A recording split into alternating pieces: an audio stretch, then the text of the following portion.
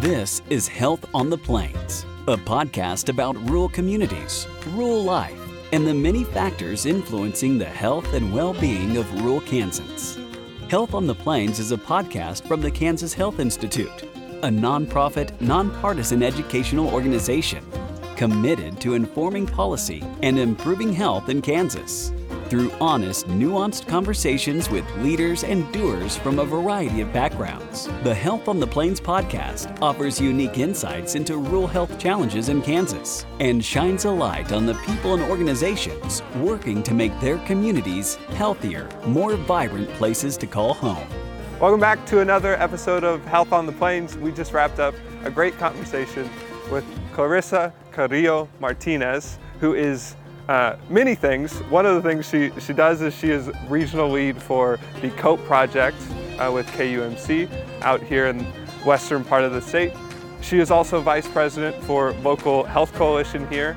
And we had a really great conversation. We really talked about how to authentically engage and build partnerships here in the community. We talked about the value of community health workers and heard some stories about the impact they can have. It's a really great conversation about leaning into our lived experience and leaning into listening to our partners and our community members and building relationships to tackle those big challenges that we identify in our communities. Hope you enjoy. Welcome back to another episode of Health on the Plains. We are here in Liberal, Kansas, in the southwest region of the state. And our guest today is Clarissa Carrillo. And we are going to talk about a lot of different things. Clarissa wears so many hats. I have to make sure I look at my notes to get all of them. She is the West Regional Lead for the COPE project. That's a project in partnership with the University of Kansas. And the project helps support community health workers in communities across the state. She also serves as vice president for the Liberal Area Coalition for Families. That's a local nonprofit organization that supports and helps drive a lot of really great work to improve health here in Liberal and Seward County. Before those two positions, Clarissa also worked as executive director for Seward County United Way, the Girl Scouts of Kansas Heartland, and was communication director for St. Anthony Catholic Church. On top of all that, in her free time, Clarissa found a way to earn an MBA from Emporia State. Congratulations. That was in 2022. And she also teaches ESL classes here in this building where we're at now. So she teaches ESL, English as a second language classes for adults. And that's here at the Epworth Adult Learning Center where we're recording today. Clarissa, we have so many things to talk about. We're really excited to welcome you in. Thanks for joining us. No, thank you for giving me the opportunity to share a little bit of some of my perspectives and also experiences. I think by you reading some of that bio, it just makes me feel very grateful to have had so many opportunities to continue to learn from our community and also advance. I think, as I will share probably a little bit later in the interview, for me, there were points in my life where I honestly never even thought that I would be sitting here and sharing, even speaking English. So again, I'm grateful for being here and thank you for giving me some time. Well, we're grateful to have you. And you talked about this community that you get to be in and serve. Tell us a little bit about Liberal and the southwest region of the state. We have folks that listen to this from all over the state, from other states that maybe, unfortunately, less familiar with this region of the state. So what's unique about Liberal? Tell us about this area. So for me, again, I was born in Mexico, but I came into the U.S. when I was 10 years old, and I came specifically to Liberal, Kansas. So I can say that I've been raised in Liberal, and I've been here for more than now 20 years. So for me, this is home, and it's home, and it's my community. And when we talk about Liberal Kansas in the West region, because I think when we talk about the West region is divided between Northwest and Southwest Kansas. For me, I've been very familiar with Southwest Kansas for a long time because of my work and because I spent pretty much my whole life here now. And when we talk about the region, especially when it comes to geography, you might think right away definitely a lot of land, a lot of open land, a lot of cows, cattle. And definitely to say that when it comes to geography, Southwest Kansas, Northwest Kansas is made pretty much of the agriculture sector, also a lot of meatpacking plants. And as you drive along the roads of Southwest Kansas and Northwest Kansas, you get to see some of the meatpacking plants, the dairies, and again, a lot of sometimes flat land. But what makes it unique when it comes to a region, and again, this is from my perspective, from my experiences living here, it's not just so much about the geography or that we are known for our meatpacking plants, our dairy farms, the cattle, but because of the people as well. And I can tell you that Southwest Kansas and also Northwest Kansas is becoming very diverse when it comes to culture. And the one thing that I say that makes me very proud when it comes to your region is that when you go out into the communities, and maybe it's also because we live in smaller communities, when you go out, someone is going to greet you, someone's going to say hi, someone is going to give you a smile. And I can share too that when I was younger and when I was in college, one of my dreams was to move to a bigger city and think like, in my mind, I was like, New York would be perfect. It would be amazing to live in a big city. But then there was one time, and again, New York, it has its own beauty itself. But I realized when I was walking in those streets that no one was really paying attention. No one was really greeting you or giving you a smile. And as cheesy as it might sound, when you come to Southwest Kansas, especially if you go to one of the stores, you're gonna find someone that you know. Or even if they're strangers, they're still gonna say hi. Or even when you're down the road, they're still gonna wave. So again, when it comes to our community, I think I can say that from the experiences that I had is that people are willing to do work, and especially when there are emergencies, people become a community and they're willing to support each other. So you can see that by just walking in the streets or whenever we have had experiences, emergencies, people come out to support each other. So I think that's what makes it unique. And again, this is from my experiences. Absolutely. A really strong sense of community and supporting each other. And I can absolutely resonate with, the wave and friendly hello. I grew up at Ness City. It's not too far north of here. It's sort of on the line of that north and south split of Western Kansas. And there's there's the standard, you're driving, doesn't matter who it is, sort of standard little gentle wave, and doesn't matter who it is. There's a sense of trying to be welcoming. And the other thing that you mentioned that I imagine is common in a lot of our rural areas, but maybe is unique here. You may, in a lot of towns, you walk into a store and they're going to greet you and say hello. But here, they'll probably greet you, but they might greet you in multiple different languages. Yes. So that's the one thing that I was going to mention too. I got to really explore the Southwest region because of my work with Girl Scouts of Kansas Heartland. So that's where I really got to visit a lot of the other communities. And actually got to spend a little bit of time living in Garden City. Like I mentioned earlier, when it comes to culture, we are seeing an increase in the just different cultures that we have within our communities. And if I am not making a kind of giving the wrong numbers, what I remember, Garden City, I believe they in their school district, they have more than 60 languages spoken in their school district. So that just tells you, and I believe the numbers probably changed, and I would want to say that they probably increased because, again, of our immigrant population and also our refugees that are coming into our community. But again, it's just amazing to see just the diversity and having that opportunity to learn from other countries without having to leave Southwest Kansas. Yeah. So it's just been amazing to see that, and I think our communities have been really good. I know Dodge City has a cultural festival every year, Garden City as well. We're starting to actually have one here in Liberal as well because we want to celebrate and get to learn about who we have in our community, but more than anything, connect and make our community stronger, because sometimes it's not about fearing the new, but learning from the new and seeing how we can strengthen and make our communities better. Absolutely. Well, thanks for giving us a little grounding to this region and some of the great things that make it unique. I want to talk now about we talked about the many hats you wear. I want to start with probably one of the biggest, and that's with the COPE project with KU. So for those that haven't heard about the COPE project, what is the COPE project and what's your role in that? So definitely, again, this is one of the things that I am very grateful for. I'm always going to be grateful for this opportunity. So COPE, Communities Organizing to Promote Equity. This project started with KU Medical Center, funding coming from the CDC and also KDHE.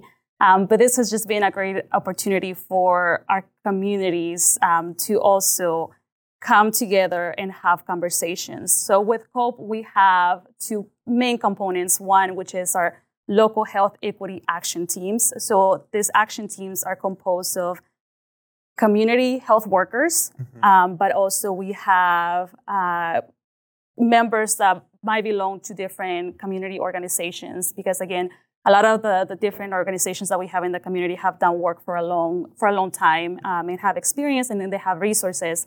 But the thing that I really enjoy, and I think is just the beauty of this project also, with these action teams, again, you have organizations, member of organizations, you have your community health workers that do tremendous job with connecting with members of the community. But then also at that table, community members have a seat at the table to share their lived experiences, to share some of the barriers that they're seeing in their community. And I think it's just, I think that's the beauty of it, because I think at times, if you are just, again, if you're a member of the community but don't have a title attached to your name, then sometimes you don't feel that you belong at the table or that your experiences have value to it. And I can share that just because being in the shoes that I've been in the past, and sometimes even now, sometimes I feel like, well, who am I to be at the table to share or share experiences? But this project itself has given us the opportunity to bring as many people to the table, but also those members that sometimes might feel that, well, I don't belong here. It's been yes, you belong. We need your lived experiences so that way you can help us understand and learn what are we missing? What can we do better? And I think it's just been amazing to actually see when we're sitting at some of those communities, sitting at a table, having conversations. You have members sharing some of their experiences. For example, I'm just going to throw this out there. When it comes to food insecurity, at times we're always like, okay, we need to make sure that we put food boxes because we have members of the community that, they're going hungry, or we need to make sure that we're supplying this.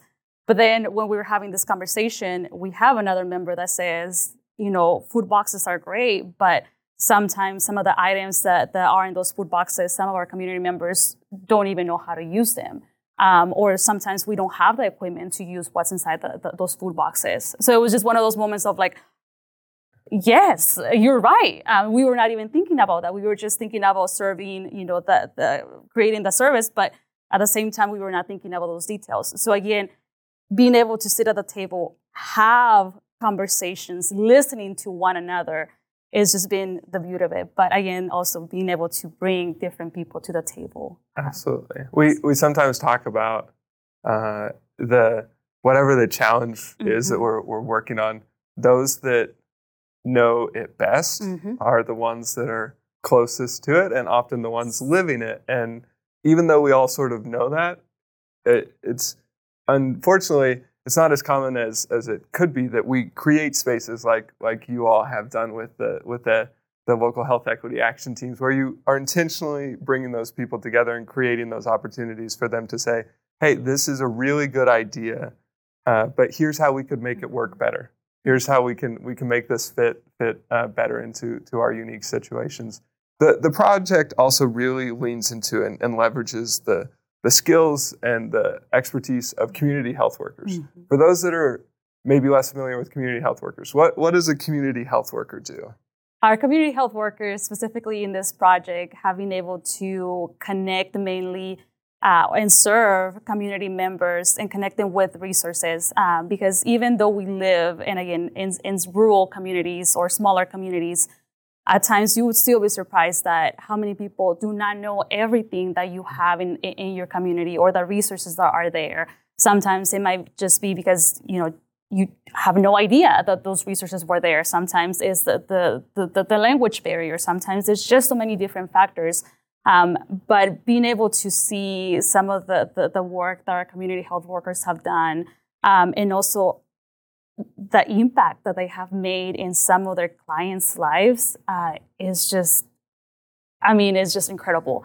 At times, some members might just need a little bit of help connecting with resources, but sometimes again, those community health workers really help and make sure that they're pushing that client as well to make progress. But it's just been amazing. I know there's one story that I do want to share later on that almost made me tear up, but community health workers do a tremendous job of connecting our community members with resources. And they sort of serve as that bridge, because we know even in smaller communities, you know lots of folks, but no one can ever know every resource that's available. And a lot of times you can sometimes be so busy just trying to get the work done, to do a good job with your family at your work, that you don't know about the new resource that's available. And that community health worker can come into that situation and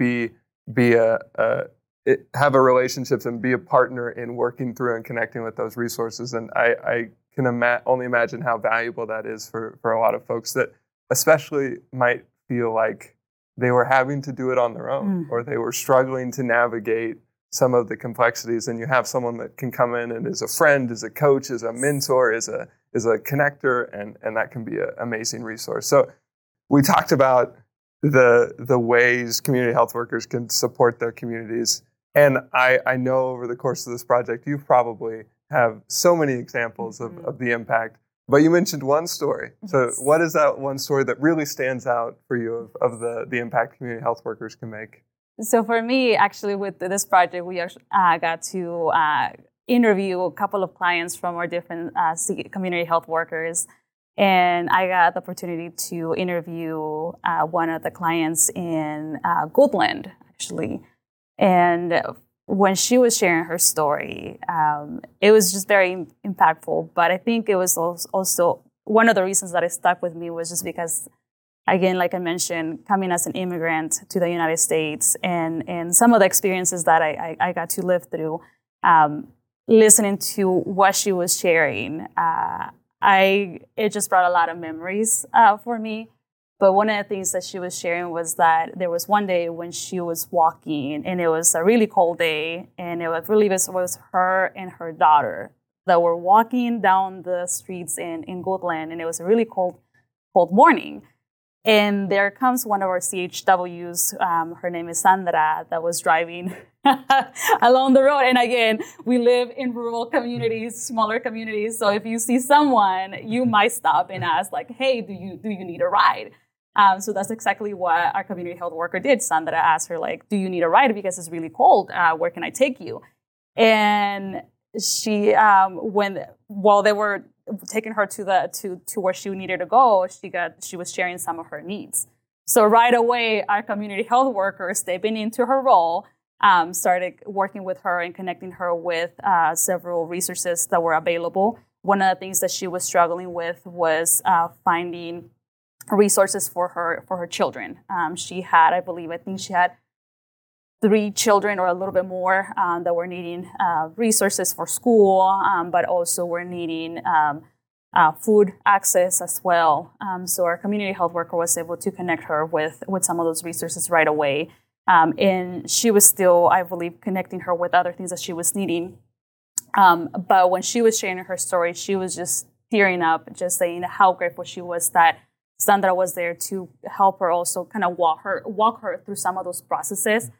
Because again, when we're very lucky that we have programs or that we have resources, but we also have to understand that some of those programs or services have processes that sometimes can seem somewhat intimidating, especially if it's the first time.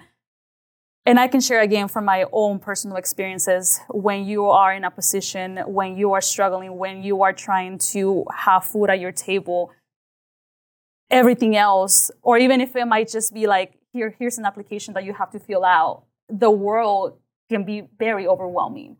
And even if it might just be a simple application for someone else, when you have so many things happening in your life, when you're struggling to have food, not just for yourself, but also your children, then the world is overwhelming. It can be a lot. So having a friend, like you mentioned, having someone that is friendly, having someone that can at least tell you, like, let me help you at least for the first steps, it makes a huge difference. So when she was sharing her experience, I couldn't stop myself from just remembering some of those experiences that I had when I was younger. So she was crying, I was crying. So it was just one of those stories and experiences that stuck with me by having that opportunity to interview that client. Absolutely. What a beautiful story that really summarizes the value that community health workers and the COPE project in particular has had with folks. It's such a well-made point. We can talk about and build really great resources and organizations, but folks still have to navigate their way through that. And life gets complicated. And sometimes what we need is someone there to walk with us and support us. And that's what community health workers can do. And your role, you help all the community health workers across this region do that. And I imagine that you get to see that impact time and time again. I can imagine folks listening to this that are in maybe their community, hear that story. Maybe then they Google community health workers and they go, man, this sounds really good. How do I get a community health worker? What recommendations would you have to other communities, to other organizations that are interested in exploring community health worker programs?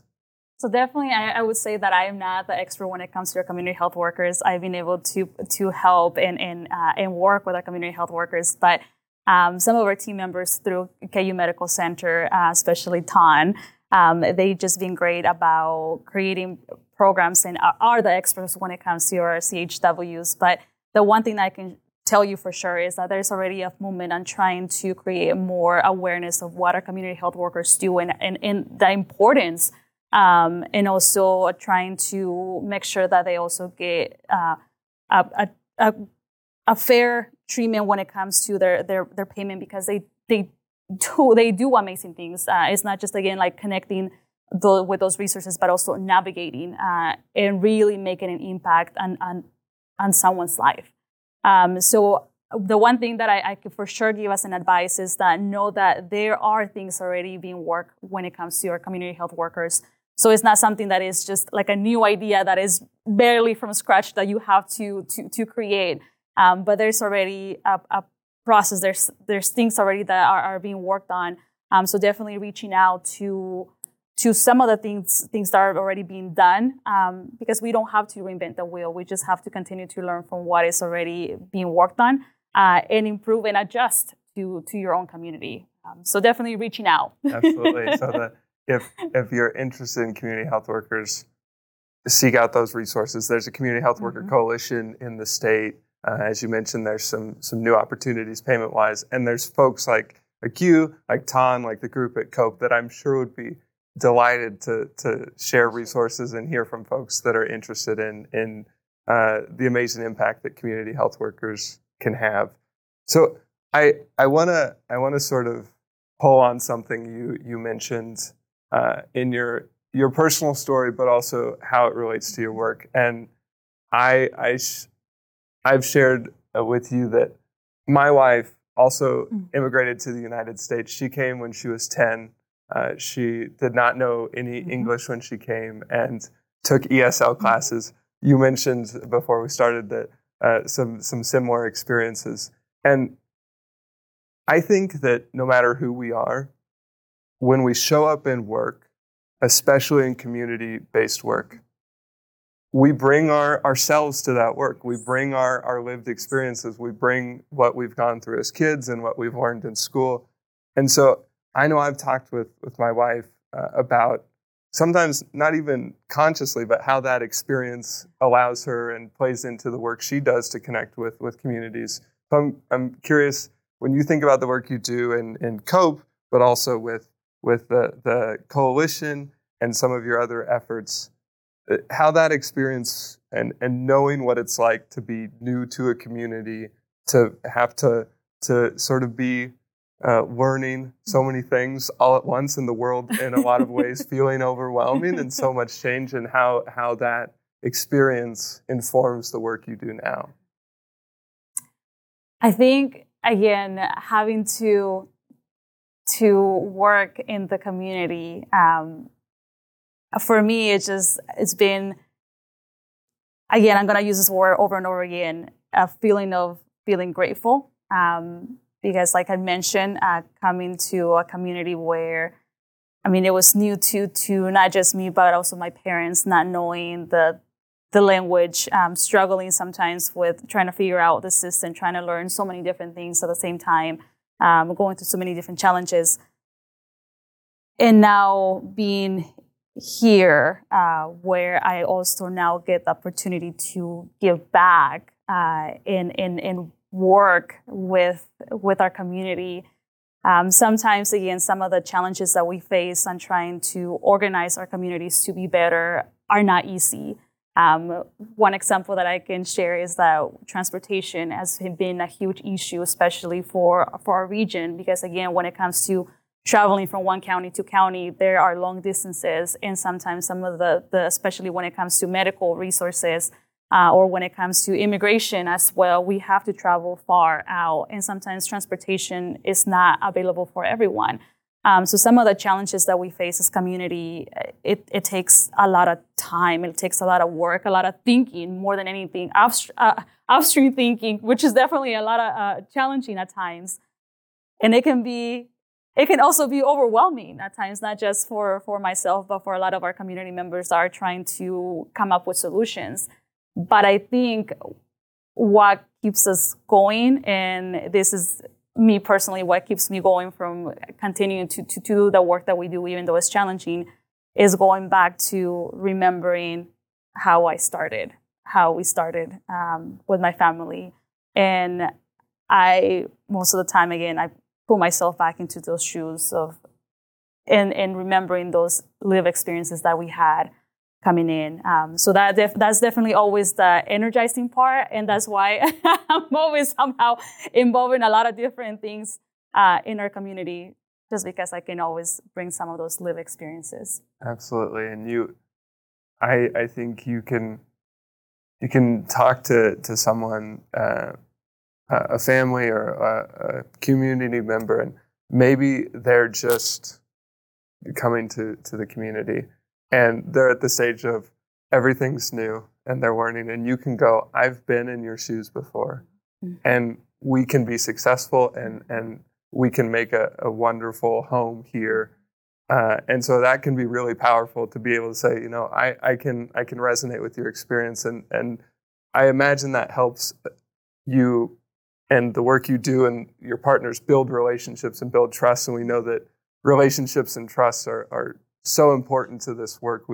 In small communities, we often don't have as many people to go around. We don't have as many organizations, but if you can build partnerships and relationships with people, you can get a ton done.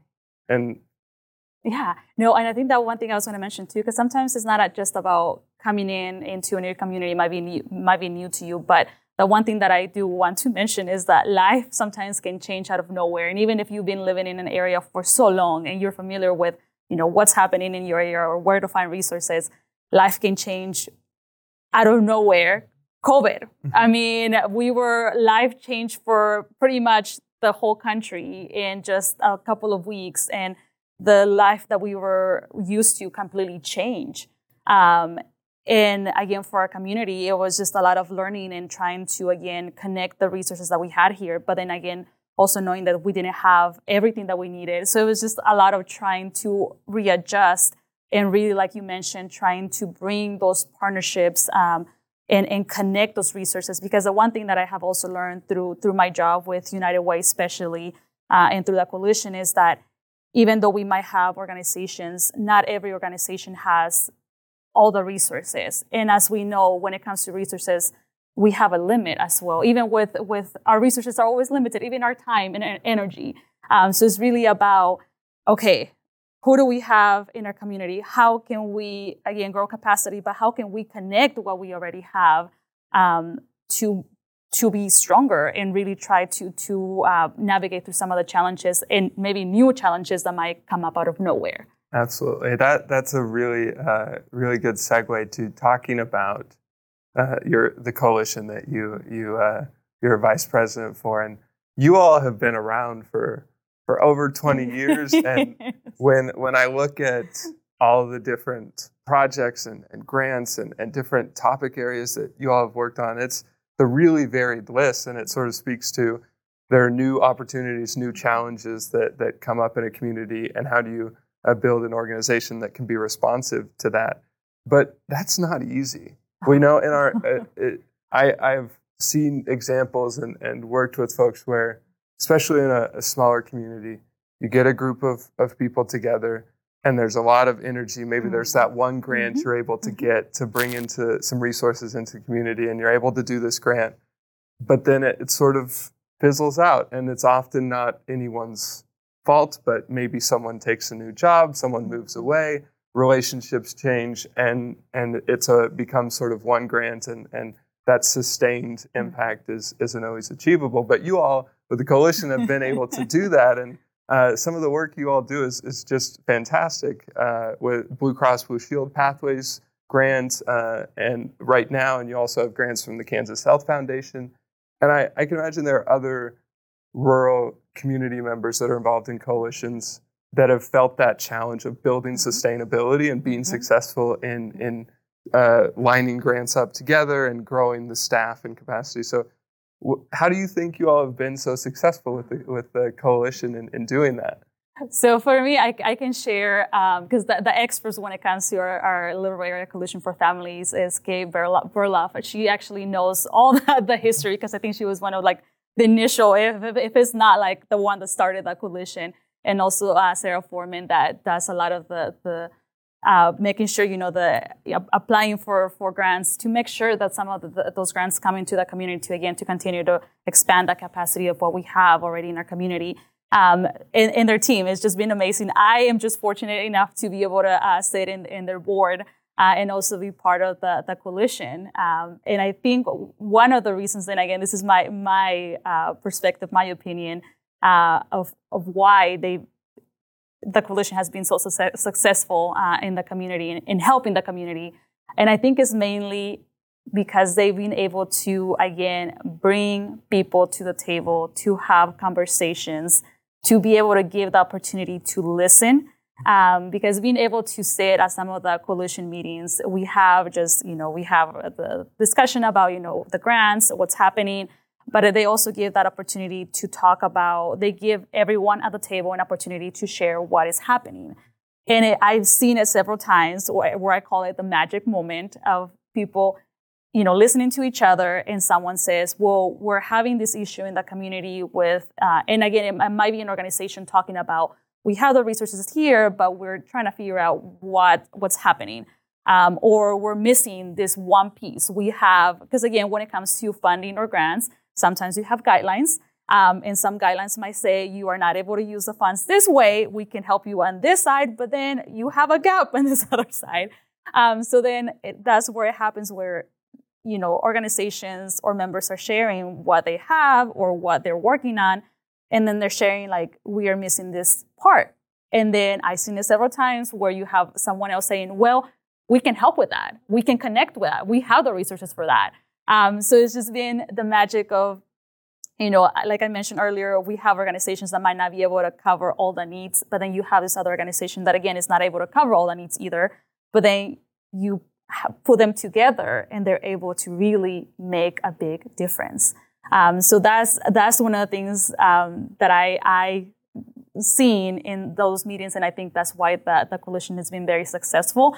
But also not just sharing of where we're missing or where we have the gaps, but I think it's also being sharing about some of those stories that make a difference. And I think, like I said earlier too, what keeps a lot of us going is learning or knowing that we are making a difference. As cheesy as it might sound, knowing your why and knowing that you are actually making a difference is what keeps many of us just going. Absolutely. Magic moments. I love that phrase. And I can picture in my head you're partners getting in a room and then all of a sudden it clicks and you see that. So a big piece of it is being intentional about creating the space for those magic moments to even occur. And you have to be willing to say, we can't do this on our own. And we need to be open and to really be intentional about creating space to hear stories, to build relationships, and to develop those partnerships, because that's the only way we're going to make this sustainable. I think that's great way to summarize what I've seen and heard about, and really good advice for folks that are in positions working with coalitions. I think sometimes, because we know our rural communities are often having to work with fewer resources, sometimes it can be really tempting to say, we've got to hold on to everything we have. We have to protect it because we don't want to lose it. And that's a really fair emotion to feel. But to have the long-term success and long-term sustainability, it's got to be collaborative. And you've spoke to how you can create those magic moments that build those pathways to be collaborative and build partnerships. I want to talk about one more thing that is another hat that you wear, but I think is one that you're especially passionate about and interested in, and it's something you do right here in this building, and that's education. You talked, and we talked about the importance of education and the value, and you talked some off before we started about, you thought maybe one day you'd be a teacher and that would be your route. And one of the things you do now is you teach ESL classes to adults, and you have your personal experience learning English. Tell me about what education and creating, why that's so important to you to create those educational opportunities for folks here in Liberal, and you care about that so much that you spend your free time doing that.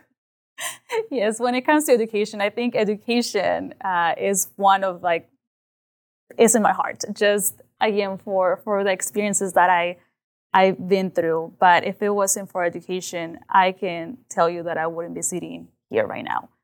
Education has opened so many doors and has been the way that is not being able to just help myself, but also my family. And I can see that impact that it's not just going to make for us now, but also for our future generations when it comes to my own family as well.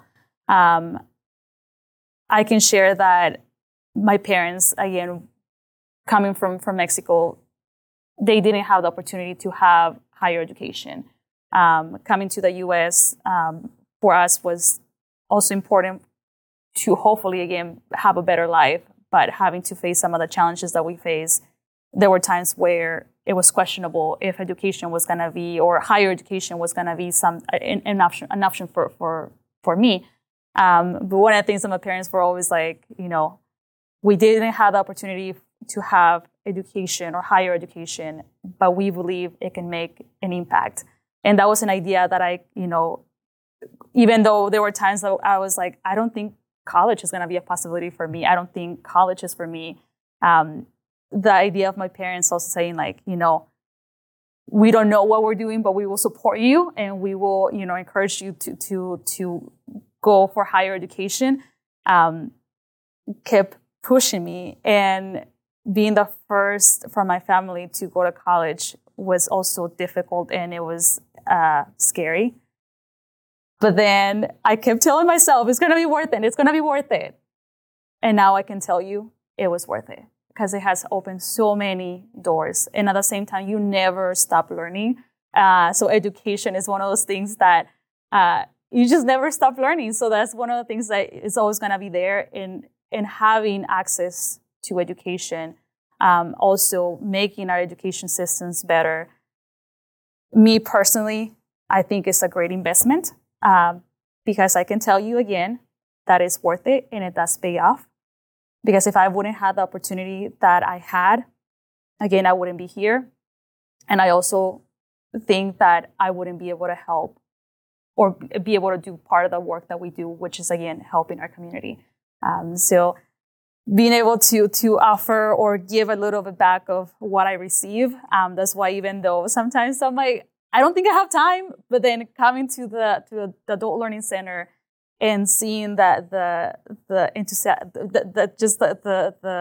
energy that my students have, and that even though they're tired and they want to learn, again, it reminds me again back of how we started, having to, like, navigate also the education system for myself.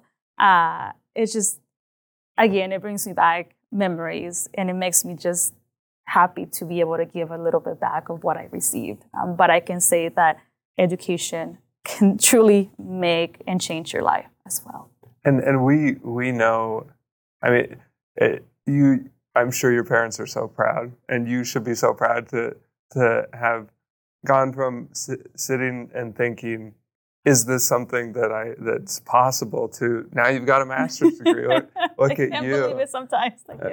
But I can imagine that there are other folks that still feel that way, where they sit and they go, for whatever reason, whether it's financial, whether it's work, feeling like you need to start working right away, whether it's language, whether it's just comfort, whatever the reason may be, education opportunities can feel hard to attain. But we know how important they can be for creating pathways into different careers, to health outcomes long term. For our rural communities, especially our rural communities that like here in Southwest Kansas, that have larger immigrant populations where folks are coming in and learning a new system. What are some of the things that you and your team and your partners talk about and identify as some of those barriers that you're trying to chip away at to make education feel more accessible to folks? Definitely, I think working on trying to make sure that there is access and also resources available.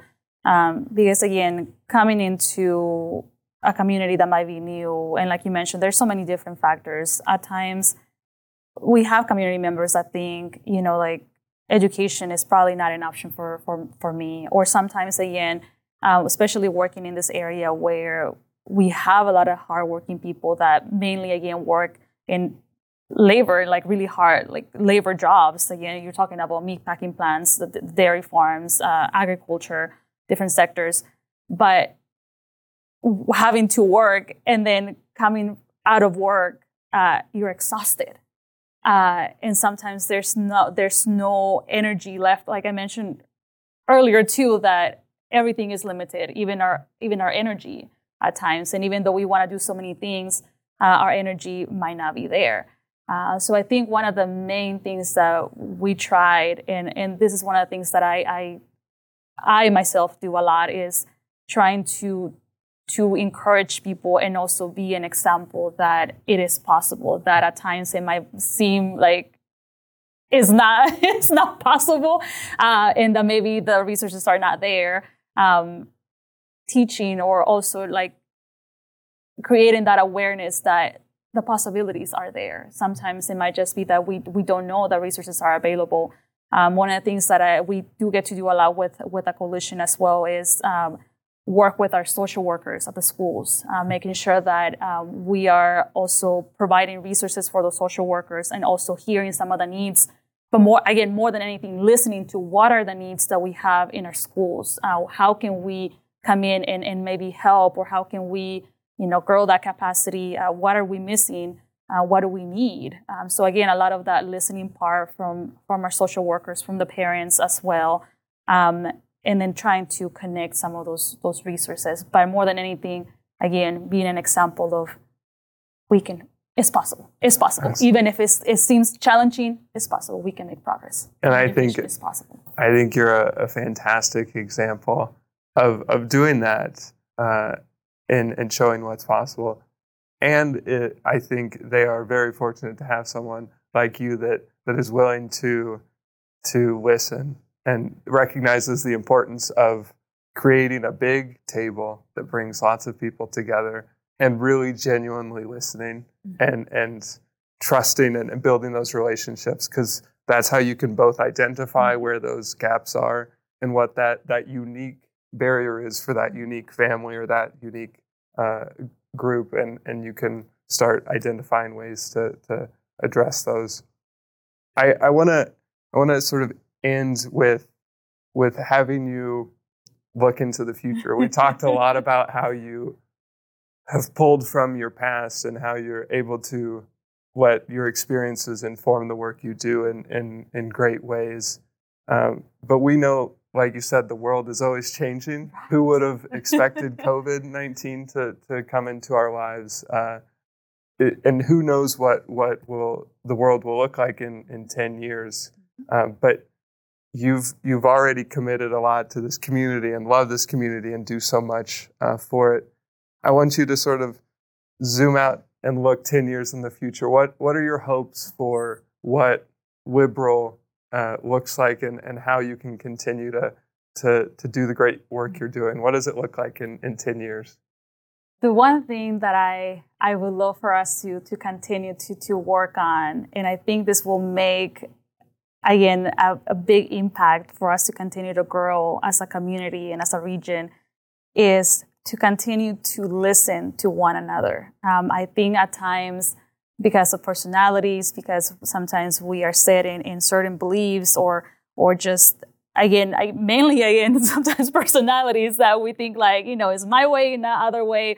Or again, like you mentioned earlier too, that we have limited resources, and at times we think that holding on to an idea or to a resource and really not, again, sticking to one specific thing and not change, or being afraid of change, we might think that, is the best thing. But I think if we continue to have opportunities where we are having the willingness, again, knowing that sometimes we're not going to agree, and knowing that sometimes, again, because of different personalities, we might have some challenging conversations. But I think having that willingness to sit down, knowing that, but still be willing to also listen to one another, learn from one another, understand some of the gaps, and really going back to our why. Why are we doing this? Why do we want to make our community better? Because at the end of the day, even though everyone might have their own individual home, their own individual neighborhood, I like to think that in the long run, we have to look at the bigger picture. And it's not just about me, myself as an individual, and this is something that I learned from Susan Loquago. She's awesome. When I got to work with her also now that I'm still working with her, but when she shared that we do have to care about how our neighbors are doing, because at the end of the day, if my neighbors are not well, or they're not healthy, or they're struggling, at the end of the day, our whole community is going to be struggling sooner or later.